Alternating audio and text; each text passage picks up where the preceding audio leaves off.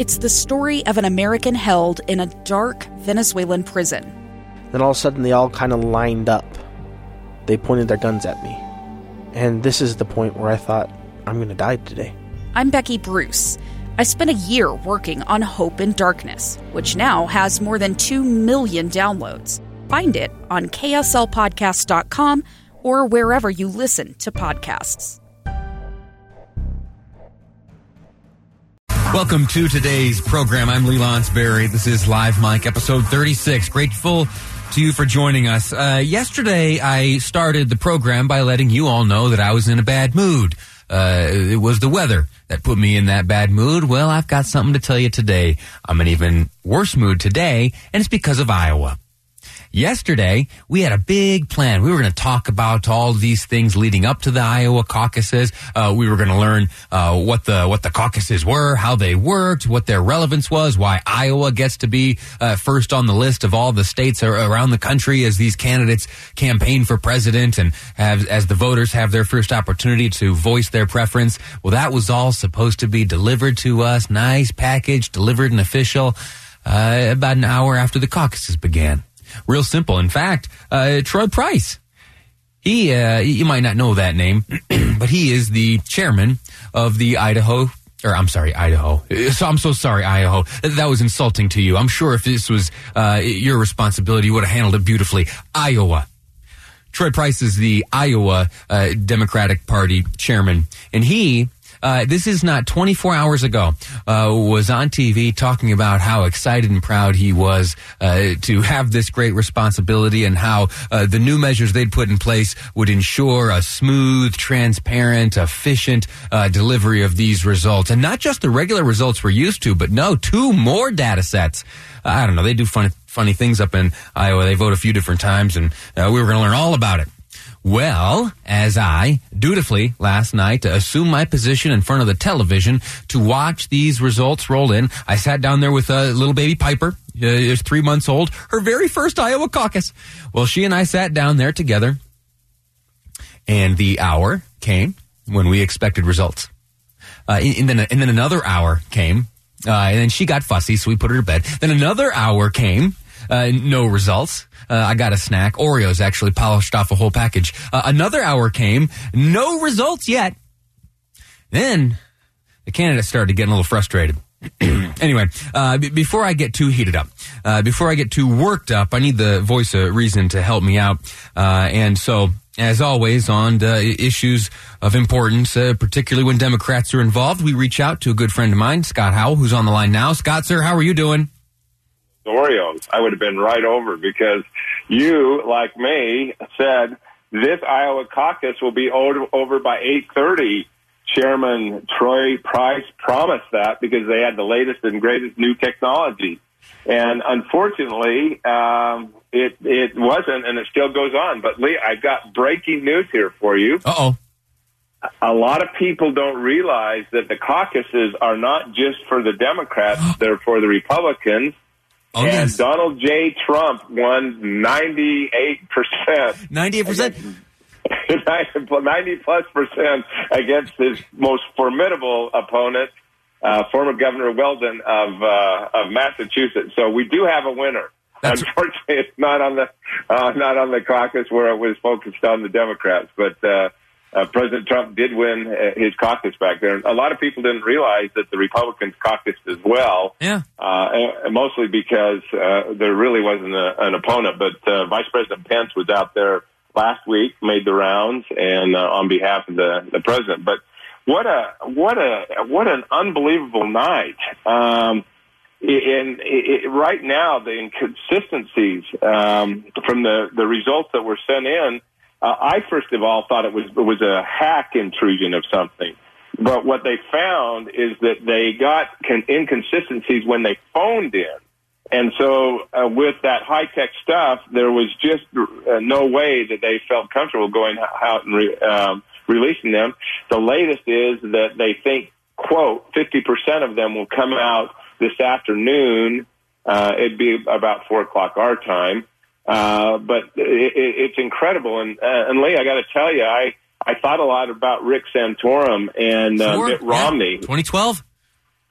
What's that? I said absolutely 2012. This is not the first time Iowa has dropped the ball significantly. Exactly. Mitt won by 8 votes. Sure. And remember, they moved on to New Hampshire, and there was that momentum and it was moving.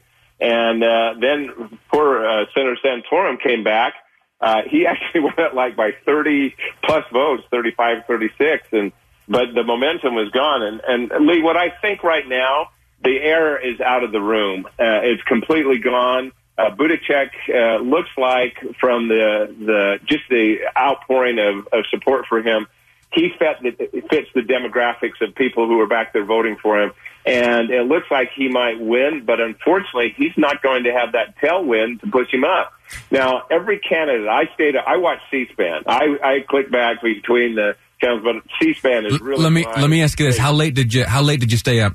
I'm embarrassed to say, but it was after midnight. Yeah, I was just after midnight when I clocked out, and I woke. The baby kind of wakes me up a few times in the overnight. Each time I would wake up and I'd refresh the phone, and nothing, and that brings us to it's afternoon, the day after, still nothing. And only going to get 50% of the reporting. And how is that? What good does that do us? As Boyd Matheson pointed out to me this morning, this is a game of percentages. So if we don't have the whole number, what good could this possibly do us? It is. Don't try to appease us with a percentage. We need the whole thing you promised us, Troy. Come on. Well, you and I, our sleeping patterns are exactly the same. I woke up at 3, got back up at 5, and then I was going to the gym, and I thought, okay, I'll have it for sure. I got out the door, and it wasn't there, and I came back in. I was so discouraged. Plus, it was freezing cold. Did you hear that? Did you hear that, producer Amy, that explainer brag? He let us all know he went to the gym this morning. Quick round of applause. Well done. Well done. After a late night, you still made it to the gym. Hurrah, hurrah. But it was really interesting. When I watching C-SPAN, it covered every candidate. Every one of them said, we have won. We have won. We have won. It was amazing. But, they had to do that for their supporters. And I'll tell you, the one who really had the most dignity in saying about a victory was Mayor Pete. He did a very good job of that. And Bernie was just on this whole social media. I mean, the social rant of free college, free this, free that. Oh, yeah. I was just in shock. But I think he had to do that in order to appease that base and keep his momentum going. Sure. Biden, I'm not so sure how it turned out for him. They know they've got the delegates that they needed to carry on. But the turnout was mostly millennials, a younger group that really supported Pete and Warren and Bernie.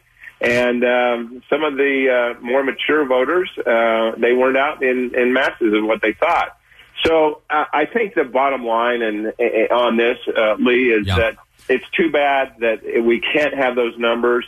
But the air is out of the room, and we'll see what happens in New Hampshire. Yeah, Scott Howell, sir, I'm grateful to you for helping me understand all these things and keeping my head cool. Because I'll tell you what, it's not often that you're gonna, and in full disclosure, it's not often that you're gonna find me coming to such a loud defense of Democrats running for office. But on this one, I felt absolutely terrible for all involved. They expected something, they have invested in something, their supporters have invested in this, and the one piece of information that was that was owed to them, the folks responsible for delivering that information dropped the ball, sabotaged very likely the efforts and the strategy of all these candidates, and it's just an unfortunate thing. And my new slogan is going to be Iowa had its chance. Who wants to try it next year? Anyway, Scott, amen. I couldn't agree with you more, Lee. I think that right now we got to turn to New Hampshire and see what happens. And save those Orioles, and let's hope we get better results in New Hampshire, because I might be over visiting with you and Piper. All right, sir. That's a deal. Scott Howell joining us to understand better the goings-on out there in Iowa. He mentioned some of the candidates last night did have things to say. Despite being without results, Mayor Pete Buttigieg, he got up and essentially declared victory. I'm going to share with you what he had to say, along with Bernie Sanders, Amy Klobuchar, Andrew Yang, and the rest. All of it next here on Live Mike. I'm Lee Lonsberry, and this is KSL News Radio. It's the story of an American held in a dark Venezuelan prison. Then all of a sudden, they all kind of lined up. They pointed their guns at me. And this is the point where I thought, I'm going to die today. I'm Becky Bruce. I spent a year working on Hope in Darkness, which now has more than 2 million downloads. Find it on kslpodcast.com or wherever you listen to podcasts.